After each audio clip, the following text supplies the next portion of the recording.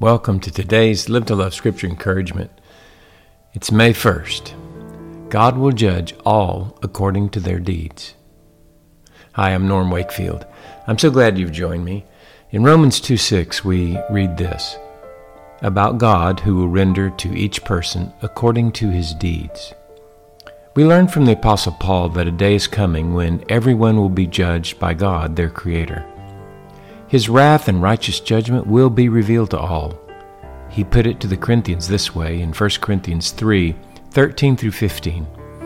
Each man's work will become evident, for the day will show it, because it is to be revealed with fire. And the fire itself will test the quality of each man's work. If any man's work which he's built on it, that is, the foundation of Christ, remains, he will receive a reward.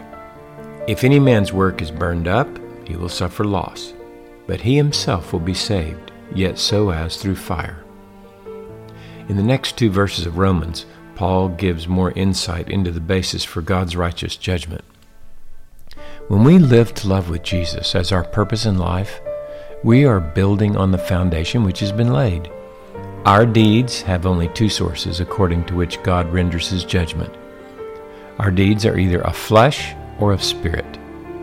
Deeds of the flesh are those which are apart from Jesus, and those which are of the Spirit are deeds done in union with Jesus.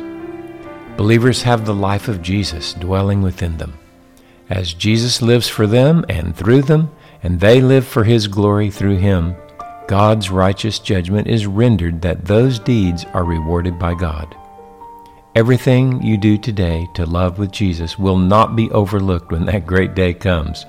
You will face that day with confidence, because as John wrote in 1 John 4:17, by this love is perfected with us, so that we may have confidence in the day of judgment, because as he is, so also are we in this world.